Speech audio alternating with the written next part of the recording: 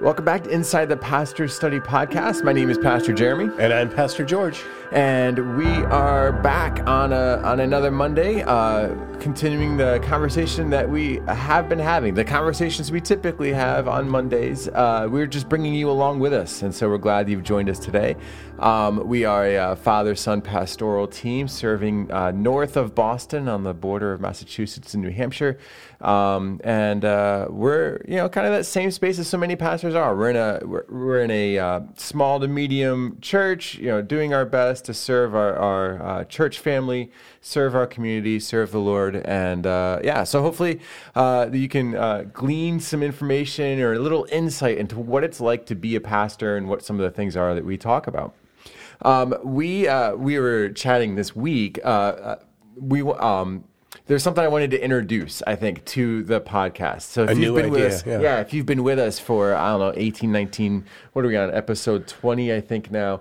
I thought, what other things could we add or what would make this better? Because that insight, that's a thing pastors do a lot. Exactly. And I thought one of the things that is a challenge for the church and a challenge for people, maybe in my church, maybe yours is great at this, those of you who are listening, is understanding some of the terminology. I think most Christians know that we develop our own internal language, right? We dub it Christianese. You can kind of tell somebody's got some sort of faith background because they use the word blessed in a sentence. These different things that you see. Blessed beyond what I deserve. Yeah. You just you hear these phrases and it's kind of you're like, ooh, they might know Jesus based on that term, right? But there is also a set of vocabulary that pastors use behind, when we're chatting with each other. And I thought it'd be great to bring some of these theological terms and just introduce them. Every episode we do, we'll just bring you a theological term, talk for a few minutes about what that means, and then go on to whatever the topic of the day is. So we're the theological term of the week. Wait a second. You're going to introduce this. Shouldn't there be a deeper voiceover or maybe a musical interlude that says, and now, the theological term of the week or something like that? Yeah, I'll just cut that out and put music behind it later. It'll work. Yeah, okay. All right, so if you're listening, here it is. The theological term of the week. All right. So, anyway, so what's the term you wanted to start with? Of all, if you're going to do this thing, if you're going to start a new segment and use a theological term, a beginning term, which term would you use? I think the perfect term is to use the word presuppositionalism or presuppositionalist. Ooh. Okay, so Yes. some of you, your brain is already wrinkled because that is a really long. It's a long word. Yeah, it is. Insight. We like long words. When we're, pastors, we have these. You're going to get this. You're going to get a bunch of words that sound like just complex. Huge. Yes. Yeah. So presuppositionalism. Tell me what this is. Okay, so presuppositionalism is actually, it's not necessarily a theology word as much as it's a philosophy word. And it is the philosophy of how I look at Scripture and how I look at my world. So a presuppositionalist says that I must begin somewhere in understanding what Scripture is all about, or I must begin somewhere in understanding what truth is. And so I must begin in a presuppositionalist philosophy, I must begin with God. Okay, so let me see if I can follow you here. So you're saying that whenever I make an argument with somebody, there's got to be a foundation to my argument, a starting point for my house, and everything else gets built upon that. And at some point, you get to the foundation, and past the foundation, you get to maybe some bedrock or some pillars or something, like just that very, very, very core piece.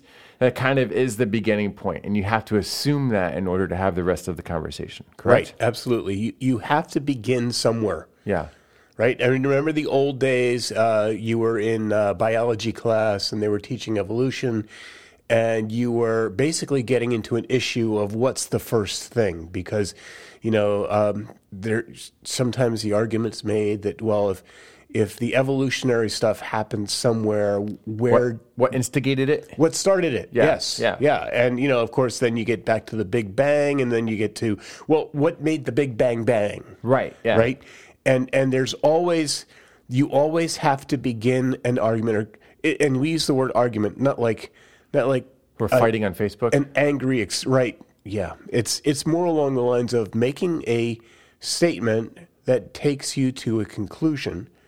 Right, so building a case. Building a case. Yeah. Yes. So our argument as Christians begins with the reality that God exists. So our presupposition, presupposing, our base idea is God exists, he's real. Right. It's the given. Yeah. Remember the old days, you were in geometry class, they were actually attempting to teach you logic.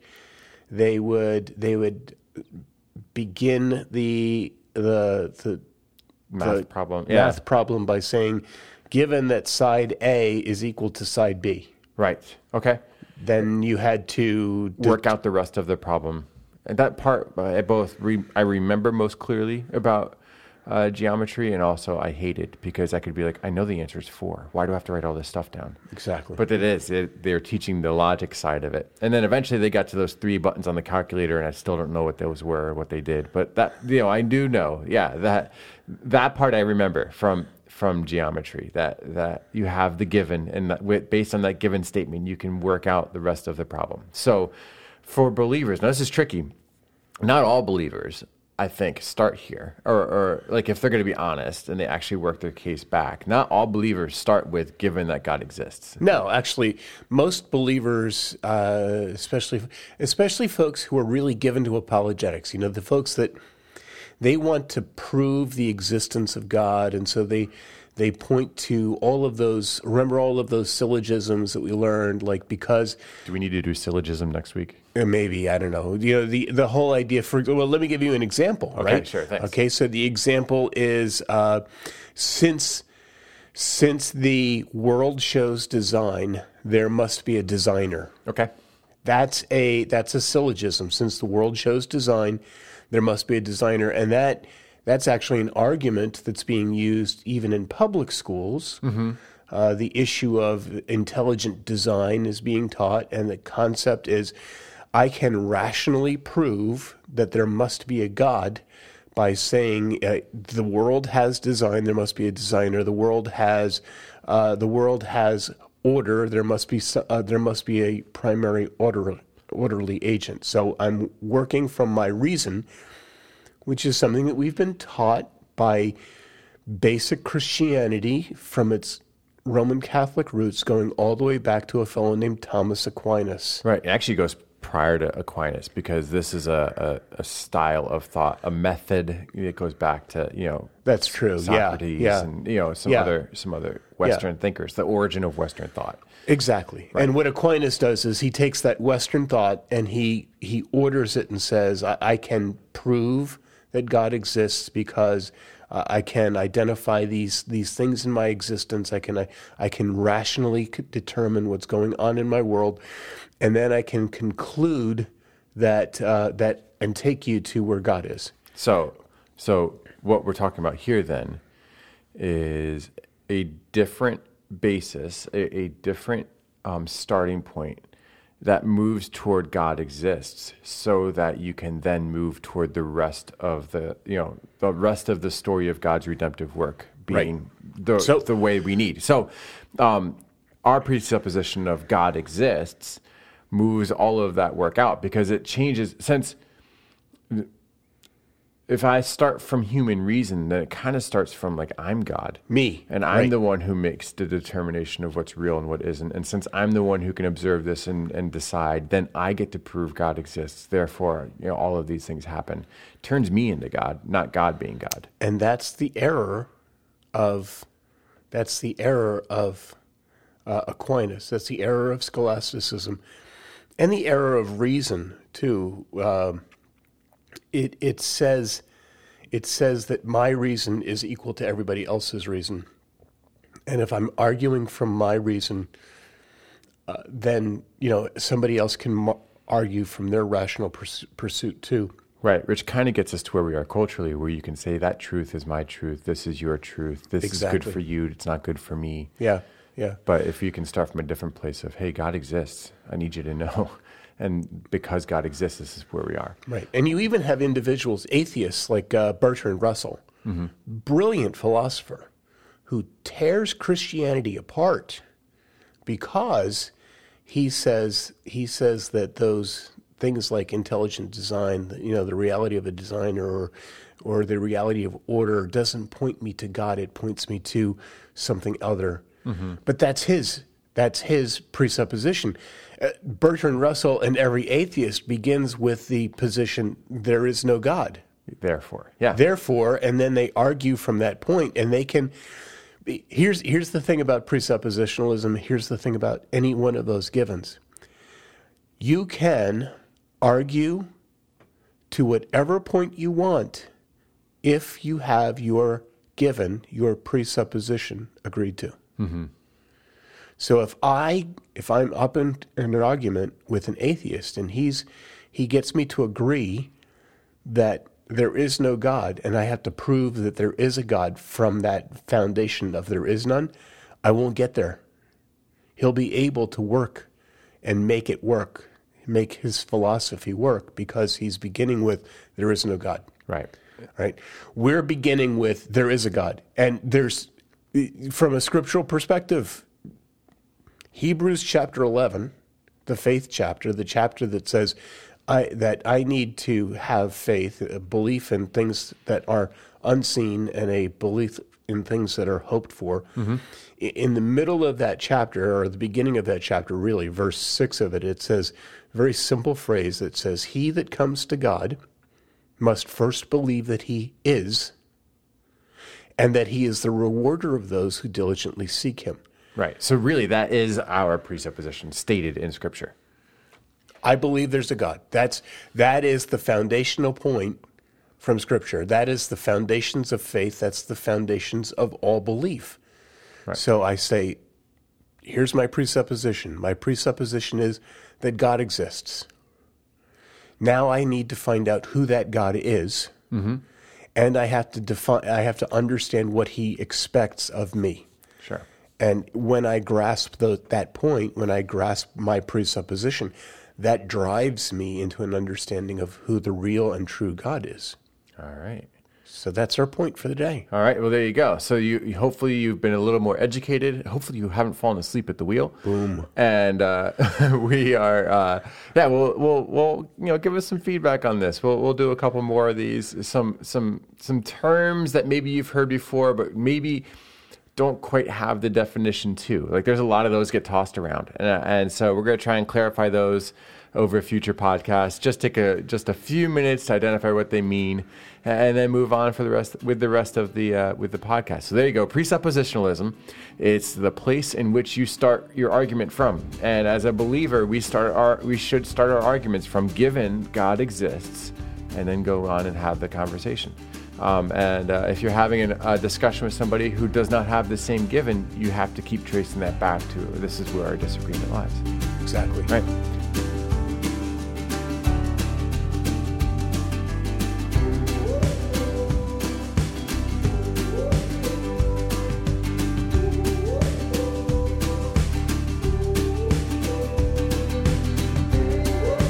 Well, we're now moving into I think we're having this conversation still on things we share with young pastors. And this might be one of the last ones on this conversation unless inspiration strikes us later in the week.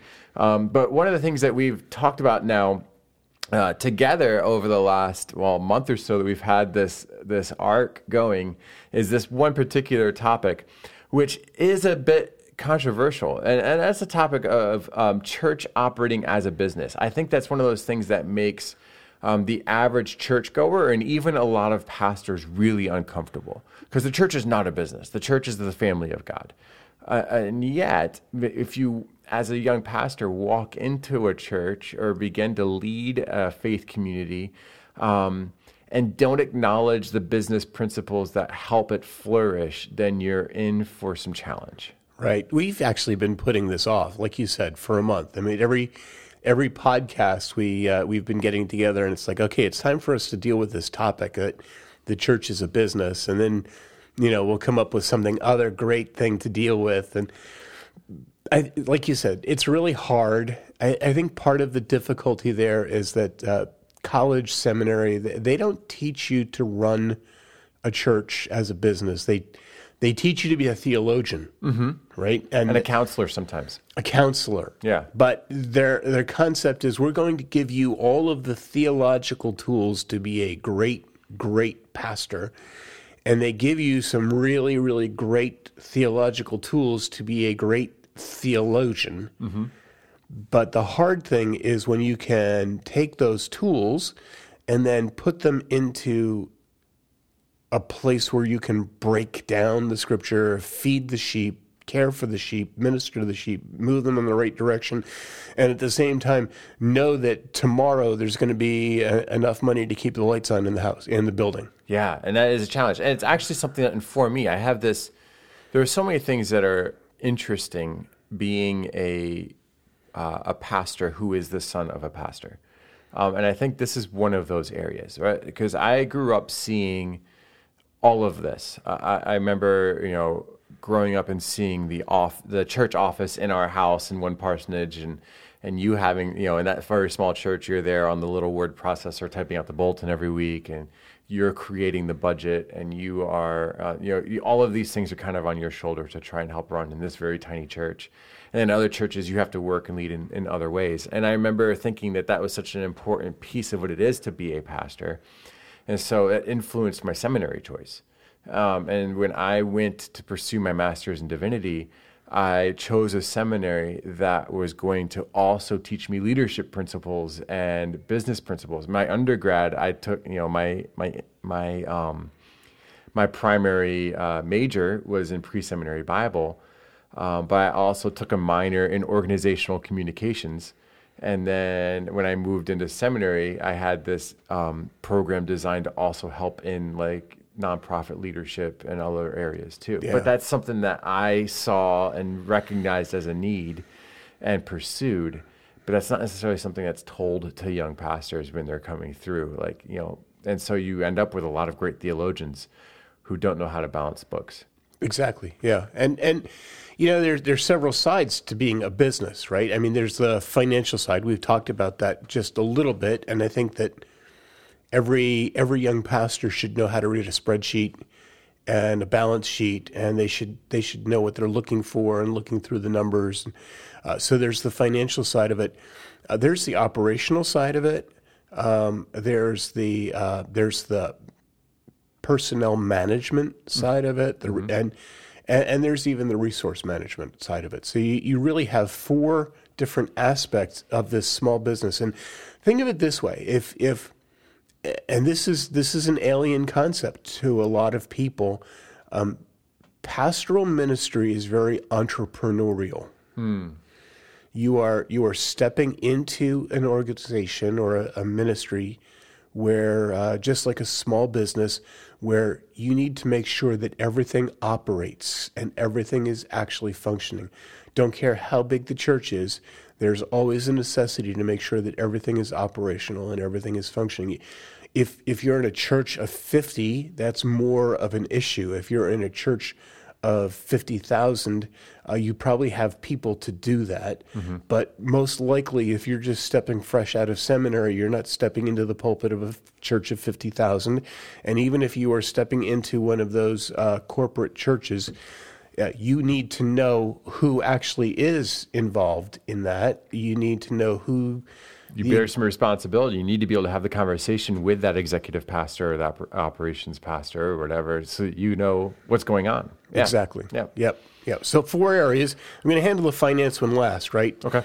The first one I want to talk to or address is this whole idea of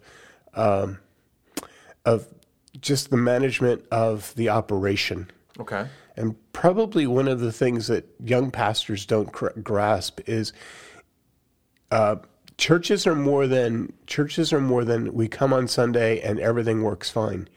Operations means that you know how it's going to work fine, and you know that you have the right resources and things plugged in. So operations, I think, begins really as a vision caster. And that's a term, I realize it's a very 90s term. But then I was pastoring in the 90s, so that might some things stick. Yeah. Being a vision caster means you know where you want to take your church. You know what your expectations are of your congregation. You know what you want to actually get out of them and what you want to see built into them. You are a shepherd. Well, a shepherd's job was, in a sense, was to take his sheep to where the green grass is. If I go back to Old Testament Israel, for example, I'm going to move my sheep twice a year. The first thing that I'm going to do is in one season I'm going to have my sheep in lower lands, lower territory, because that's where the weather is warm and the grass is green, and I'm going to take my sheep there. But in the colder season, or there's a second season, and that's where you take your sheep up into the mountains, because that's where the better grass is. So you're going to move your sheep. You're going to take them where the better grass is. That isn't just a a momentary moment, or when the shepherd says one day, I think it's a good day to move the sheep up into the mountains. Mm. He actually needed to understand what was going on around him. He needed to understand the weather. He needed to understand how good the grass was. He needed to understand how well the water was holding out. And he needed to know that his sheep were able to make the trek. Mm-hmm. So as a pastor operating a church, there is an operational aspect of saying, where am I taking my sheep to feed them and to grow them? What is the best thing for them? And you have to know your congregation, but you also have to know what's going on around your world. You have to be up to date on so many things. Like, here we are sitting in this fantastic studio that we're just blessed here. We have great folks who just have a handle on how to make this work. But as pastors, we needed to know how it worked too, and we needed to have a vision for it. We needed to express it a little bit, and we know how to reach people. Right. We're on a podcast right now. Mm-hmm. We did something yesterday in our church that's probably going to be cut as a podcast and show up as a benefit. It's like a special episode. You'll see it. Yeah, a very special episode of, and that's going to you'll hear that. We did that with our congregation. We had people yesterday asking us the very serious question: what's a podcast and how do I get to it? Mm-hmm. And this is a tool that a lot of our folks just have no handle on. And you might be in a smaller church. Your pastor may have no idea how to do a podcast. He should learn. Yeah, because it's a different pond to fish in, and we can learn these things. Yeah. It's a business tool. Yeah. Right? So operations means that I know how to minister to a specific group of people. I'm not just opening my Bible and reading the first thing that comes into my head. I have a plan for feeding my church. I have a plan for ministering to my church. I have a plan for making them better. I have a plan for developing new ideas and expanding into the community and so on. So there's an operational side of this business that you need to have a handle on. It's not just doing the same thing every day in and out. I think the second thing is that whole personnel issue that we talked about.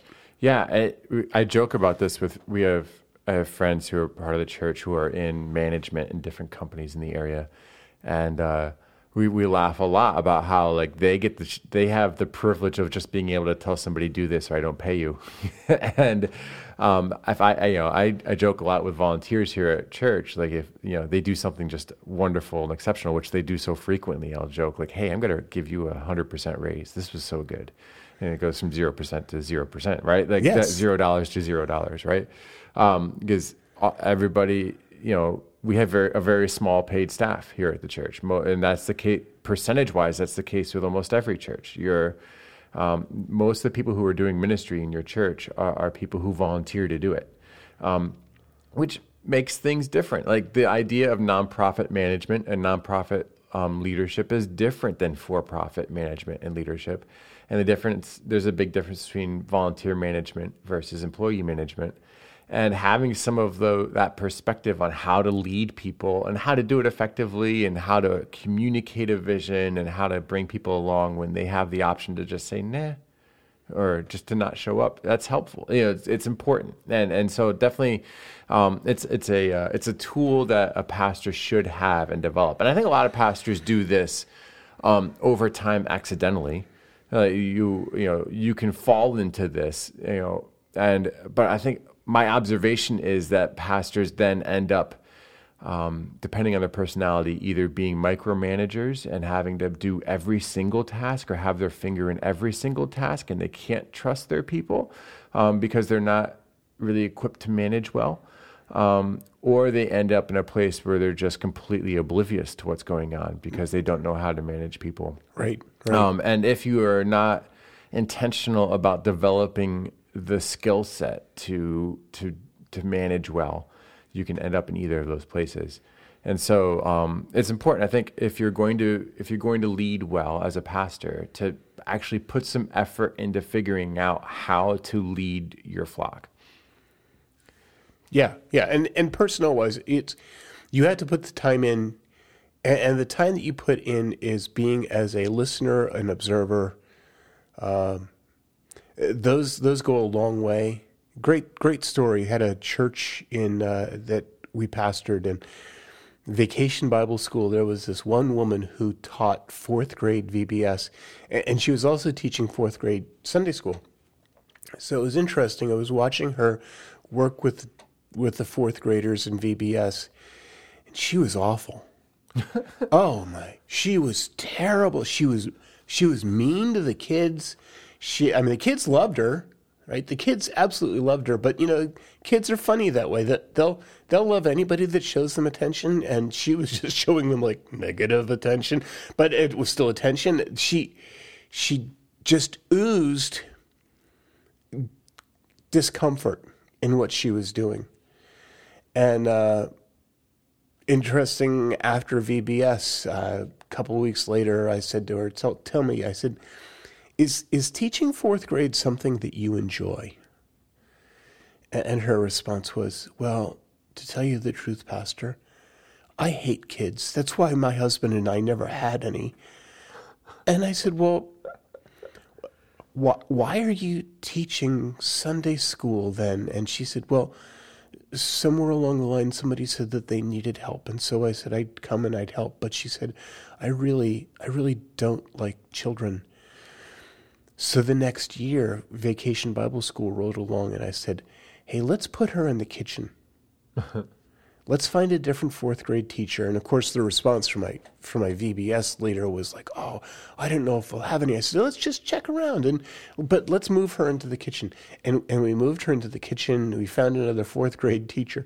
Fourth grade class exploded size-wise, and she absolutely loved working in the kitchen because she was doing something for VBS because she thought that she should, but she didn't have to deal with the kids that she hated. She was able to take care of just making food and knowing that the kids were going to eat it, and she was fine with that. Yeah, it's part of the business of being a pastor, is identifying that your volunteers are not all great at what they do. Or even what they've volunteered for. And there are times when you just have to say, how about if we find a different role? And my recommendation, by the way, on that is have a role in mind. Mm-hmm. It's kind of like a replacement theory. Never just fire somebody. It's easier to say, I have this need over here. I think you'd be better off doing that role. Mm-hmm. So, and that's part of the business of being a pastor, is personnel management. And it's also like herding cats, because the truth of the matter is, I could have gone to that person who absolutely hated kids, and her response may have been, but I think that I should keep doing my class, keep teaching this class. Right.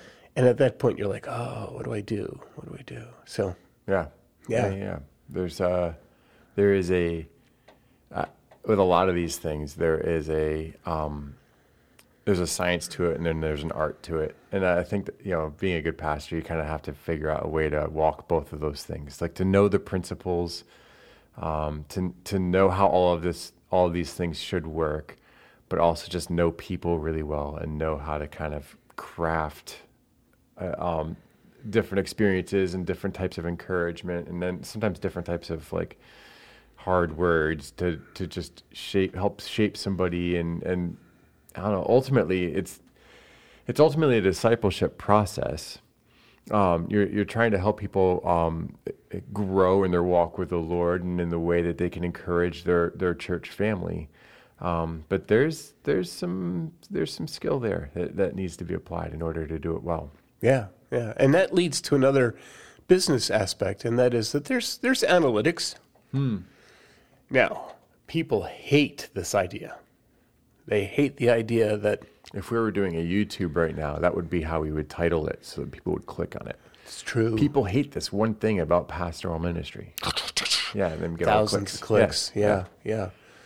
Does that work with podcasts? I don't know. I'll find out. No, I won't. I'm not going to do it. No. Okay. All right. Well, we buried it deep enough in here that I no won't one's going to find manipulate it. you. Yeah, they're already here. Right. So the analytics come into play, and people don't necessarily know the analytics. A lot of pastors do. A lot of studies have been done. There's lots of figures out there. I think a lot of my figures came from an organization called Sun Life, which started out as a youth ministry. And I think they still are a youth ministry, but in the process of doing that, they actually started analyzing churches and how churches function, and they started doing just insights into how we use our money and how we use our time and our effort. And there are analytics. There are things that you can actually sit down and look at and evaluate ministries and say that these aren't working because they just aren't hitting analytical norms.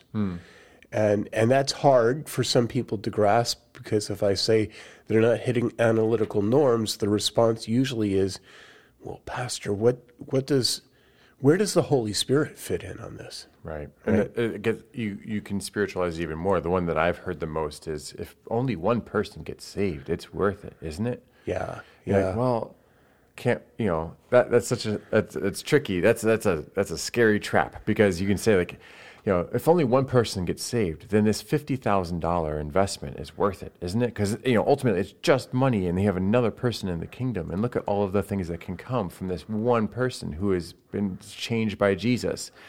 Billy Graham was changed by just one person who was willing to invest in him, right? Yes. And I always think of the flip side of Alice's Restaurant.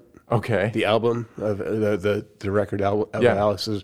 Yeah. He goes on. He gets a job working for the Defense Department, and he makes a multi-million-dollar item that the Defense Department has given him money for, because it's a truly great defense project item.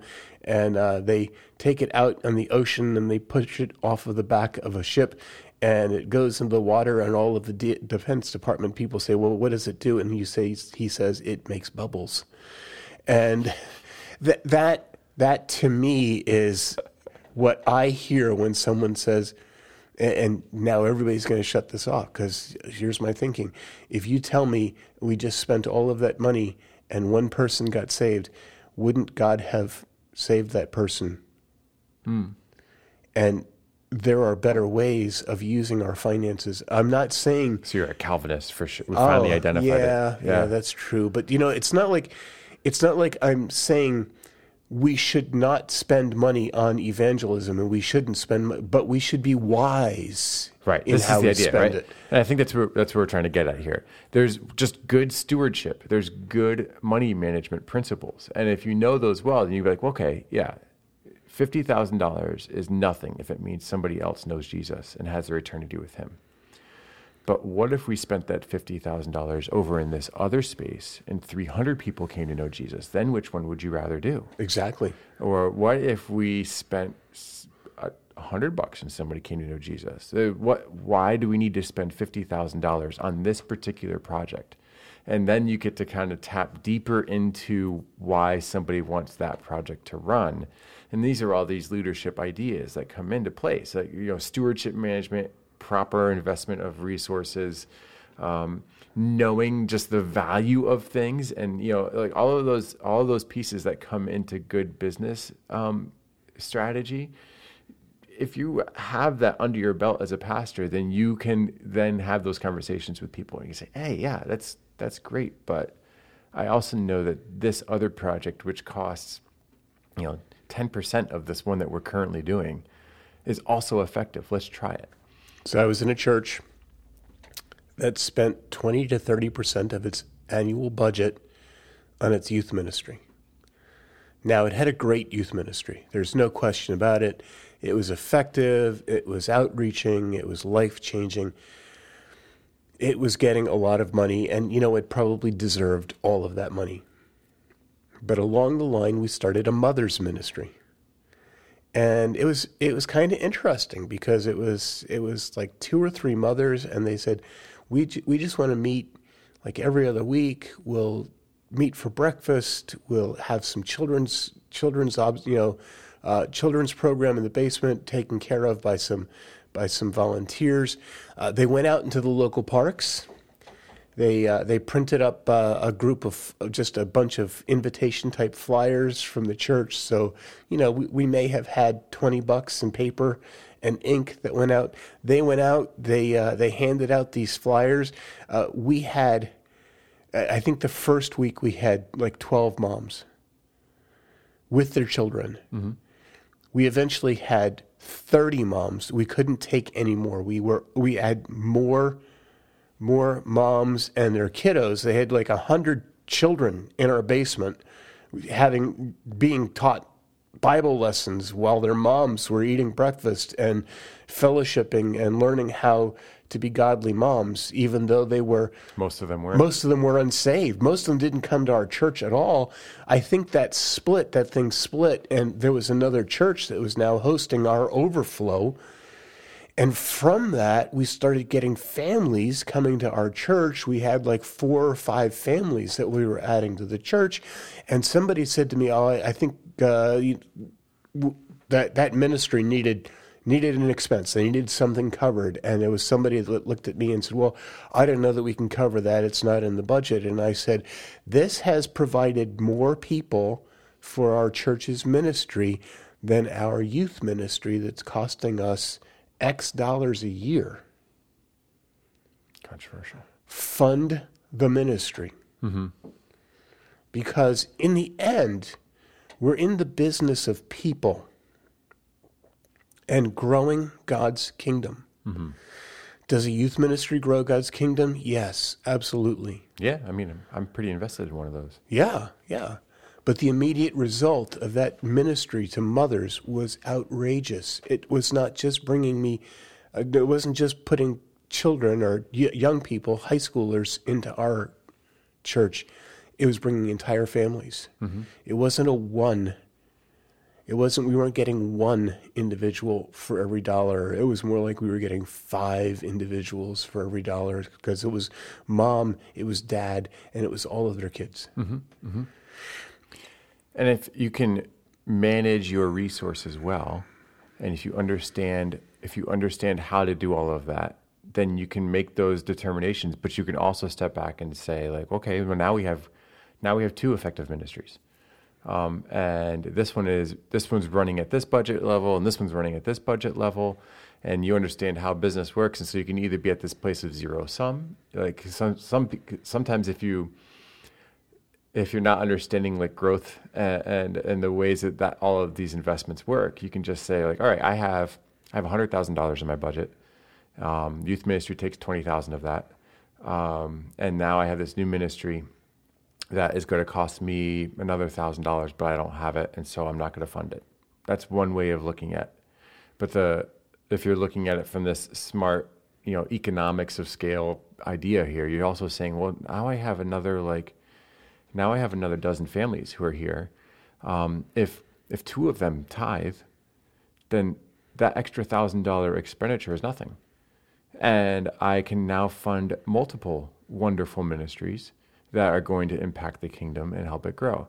And again, like this conversation feels uncomfortable because we're talking about like, where does tithe money go, and where does and how do I operate a budget, and how do I spend money on some things and not on others? And some people step back from that, and it feels a little bit icky.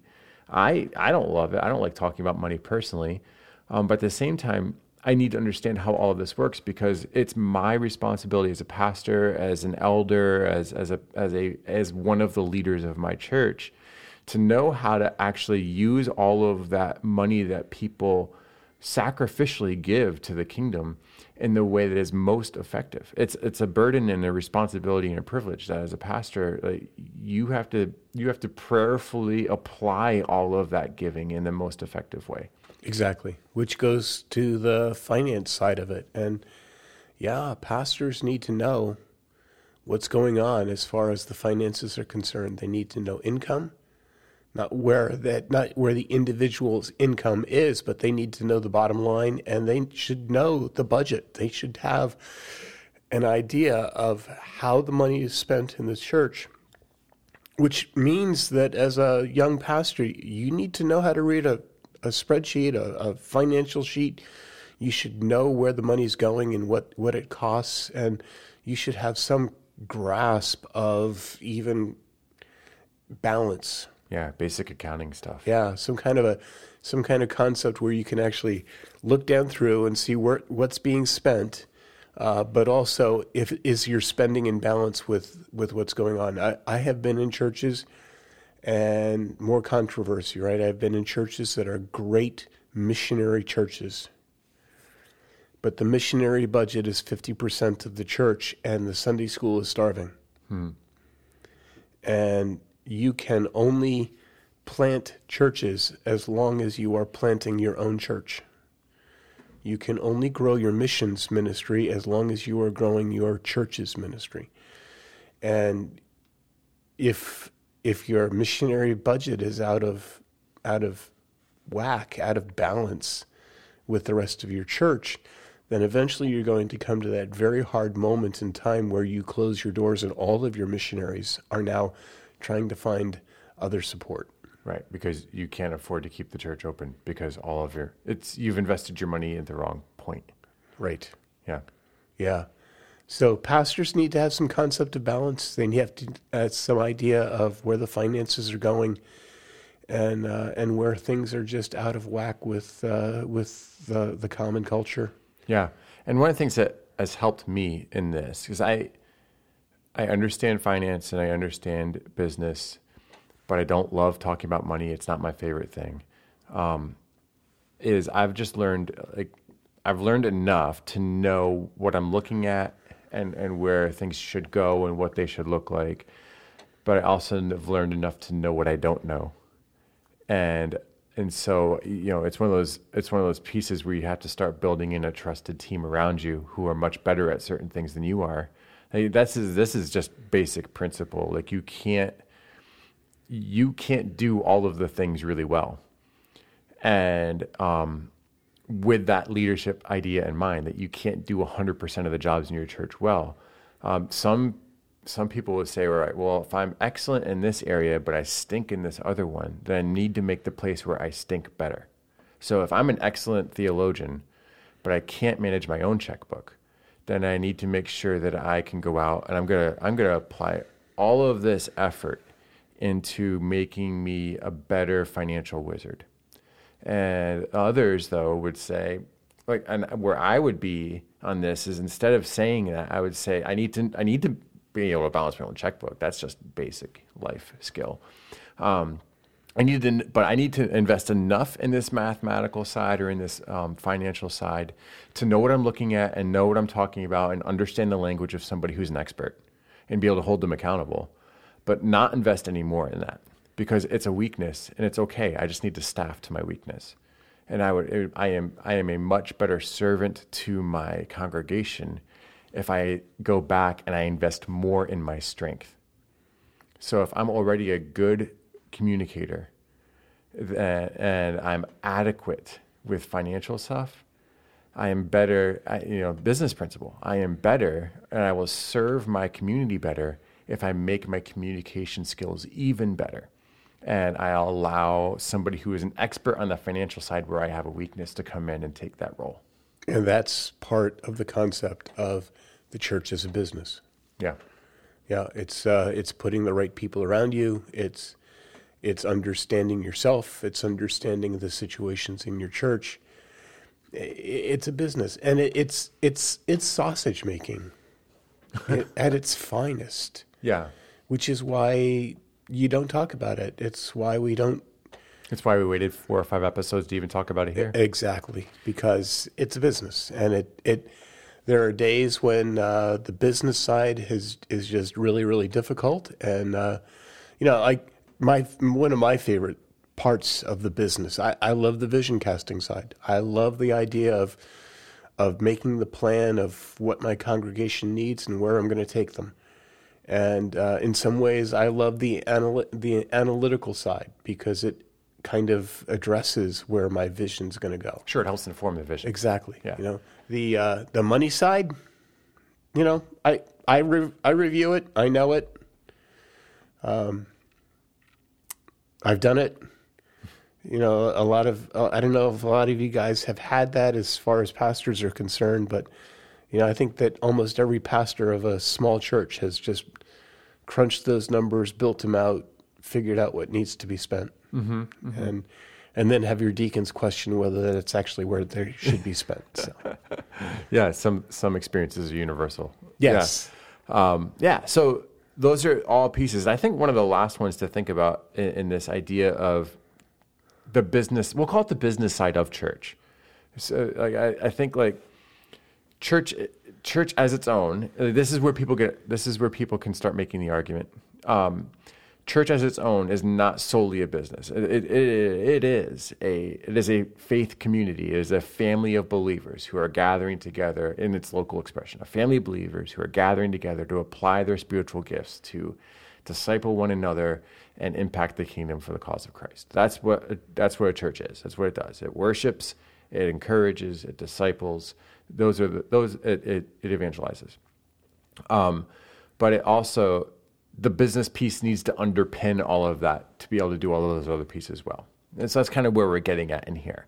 But I think one of the last pieces of this business side that pastors should give thought to and invest in and think about is that a church endures beyond the people who show up to the service this week. Yes. Hopefully. Yeah. If you do this, if you do all of these things well, then we're coming up. I think was it soon? I can't remember. Next year. Next year is 100 years that our church has existed. Exactly. No one here was here. No one who goes to our church now was here when it opened its doors. But there were a group of people over the generations who have invested carefully and sometimes not so carefully in this organism. And it exists, and we're in a lovely building that drives us crazy because you have this thing back and forth of sometimes great decisions were made on the enduring nature of this organism, and sometimes poor choices were made in the process of this. But it's wise for the leader of the church and their team to make decisions based on the fact that people are coming after us. Right, and so one of the things that we do here at Marsh is we actually have a theme concept that underpins what we're doing here because discipleship is key. It's not about us. It's always about others, but not even others in our generation. It's about the next generation. It's about multiplying forward, of being able to make sure that the tenets that we believe, but also the buildings, the possessions, everything that God has given to us is stewarded to the next generation and the next generation and the next generation. I have to say, a lot of churches We're approaching 100.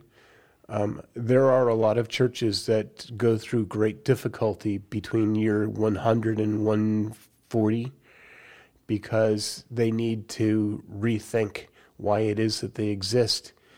And it's kind of a rough moment. It's a rough moment to be sure that you are planning the future, that you're entrusting others with that power to move on. And I've seen this done well. I have examples of this done well, and I have examples of this done poorly. And unfortunately, the examples of it done poorly far outnumber the examples of it done well. Right. Because what it often looks like is a church will become comfortable, continue to do the same thing over and over and over again.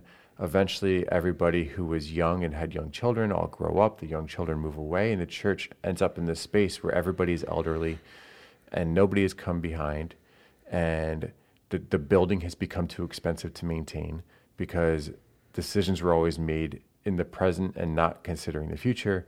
And eventually the church has to fold and turn over all of its assets to some missions organization or some other young church plant that's coming in. Hopefully a young church plant that's coming in so it can kind of a theater group rebirth itself. Right. Yeah. Or a bar. I was visiting friends in Pittsburgh, and they took us to this great bar restaurant that was in an old church building, and it was a gorgeous space, all this stained glass, and we're sitting there enjoying a meal together, in a place where the choir used to sit, and it was simultaneously wonderful and heartbreaking. Yeah, that's sad. Because if you travel through New England, you'll see all of these beautiful white, country church buildings that are art galleries. Mm-hmm. True. It's true. Because the church didn't have a forward vision. And yeah, on the flip side of that, there was a small church near where I used to live in Pennsylvania, and they were experiencing the beginnings of this decline. And they brought in a young pastor who was a gifted communicator, and they gave him the permission to make changes. And they actually continued to give him the permission to make changes. And they supported that, even though it was painful and difficult. And they began to make decisions based on a long-term, multi-generational mindset. And that church went from a church of 150 people to 2,500 people. And that's not what it's all about, but it kind of there is also this statement that I heard once from a mega church pastor that, we count people because people count. Yes. Which I kind of love because that guy likes to do all these little one-line snippets. But the idea behind that is, it shouldn't all be about the numbers, but also shouldn't more people know Jesus, and shouldn't more people be discipled? And if we're doing this well, shouldn't we be going out into Jerusalem and Judea first and actually making sure that this message grows and expands and continues? And your church should be doing that. Your church should be thinking about how it can expand and how it can grow. And it's a wonderful thing when a church thinks about the next generation and the one that follows it and makes decisions now that benefit that. And that can be something as simple as, we were talking about this before we went on air. It could be something as simple as when your roof leaks, not just throwing another set of shingles on top of an already bad set and saying, well, that's going to last us 15 years and we'll all be gone. And we say, no, let's do the more expensive thing now because we can, and make this something that lasts so that the next generation doesn't have to deal with it because they're going to have other things to deal with. And it's just wisdom. We're in the middle of, we're a little ways through a capital campaign in our church. And the majority of the things in that capital campaign are really boring. Right. They're not really eye catchers by any means. No. It's physical plant stuff that isn't really the kind of thing that it's hard to get people to rally behind new air conditioning units, especially in New England where most houses don't have them. And, that's a challenge, but it's also one of those things if you invest properly, because somebody didn't prior to us, generations ago when all of these things were first installed, it's this crazy, strange patchwork of whatever was cheapest. And now we're suffering from that. And so you're trying to make decisions that are going to help generations beyond us not have to deal with it. And it's just those are the things that like it's important to think through as a leader, how do we manage these resources really well? And I think that is our responsibility as pastors. We need to be great theologians who can dive into the scriptures and parse out what's going on and be able to communicate what the Holy Spirit is doing and what God is doing through his word, and put that in a place where the person who's in my pew can apply it to their life. That's huge. And most pastors, I would say, can do that pretty well. But we also need to make sure that our church endures beyond us. Exactly. We're called to steward this family and shepherd this family and make sure that it continues. And that shepherding thing is more than just being good, have a good bedside manner at a hospital, or being able to, host families over for dinner. That shepherding piece is also making sure that you're making the hard business decisions to make sure that the church as an organization can continue to thrive after you're gone. Right. So here's kind of a summary idea, and at the same time being a summary idea, it also pushes this maybe out of just conversations about pastors and actually puts some pressure on the congregation. I would assume most of you are members of a church somewhere, and you have a pastor. Your pastor is, I hope, skilled in his business. And I think that he should know what he's about. And I think one of the difficulties here is trusting your pastor to be to know his business and to be pursuing the things that should be pursued in your local church. And you don't have to give him, you don't have to be yes man, you don't have to give him carte blanche, but you have to give him the benefit of his experience, the benefit of his knowledge, and the benefit of his desire to do his work well. And when churches and pastors agree to do the uncomfortable, to step out of the things that we've always done because we've done them for 100 years, and step into these are the things that we need to do if we're going to be here for another 100 years, at that point, churches grow. Mm-hmm. And that's grasping and understanding the meaning of the church as a business. Yeah. Well, there you have it. I think this kind of topic is the one that lends itself to good conversation. And so if you've been challenged by this, a place to pop in and have a conversation with it is in our Facebook group. It's also, though, the kind of thing that's worth having a conversation over coffee or dinner. So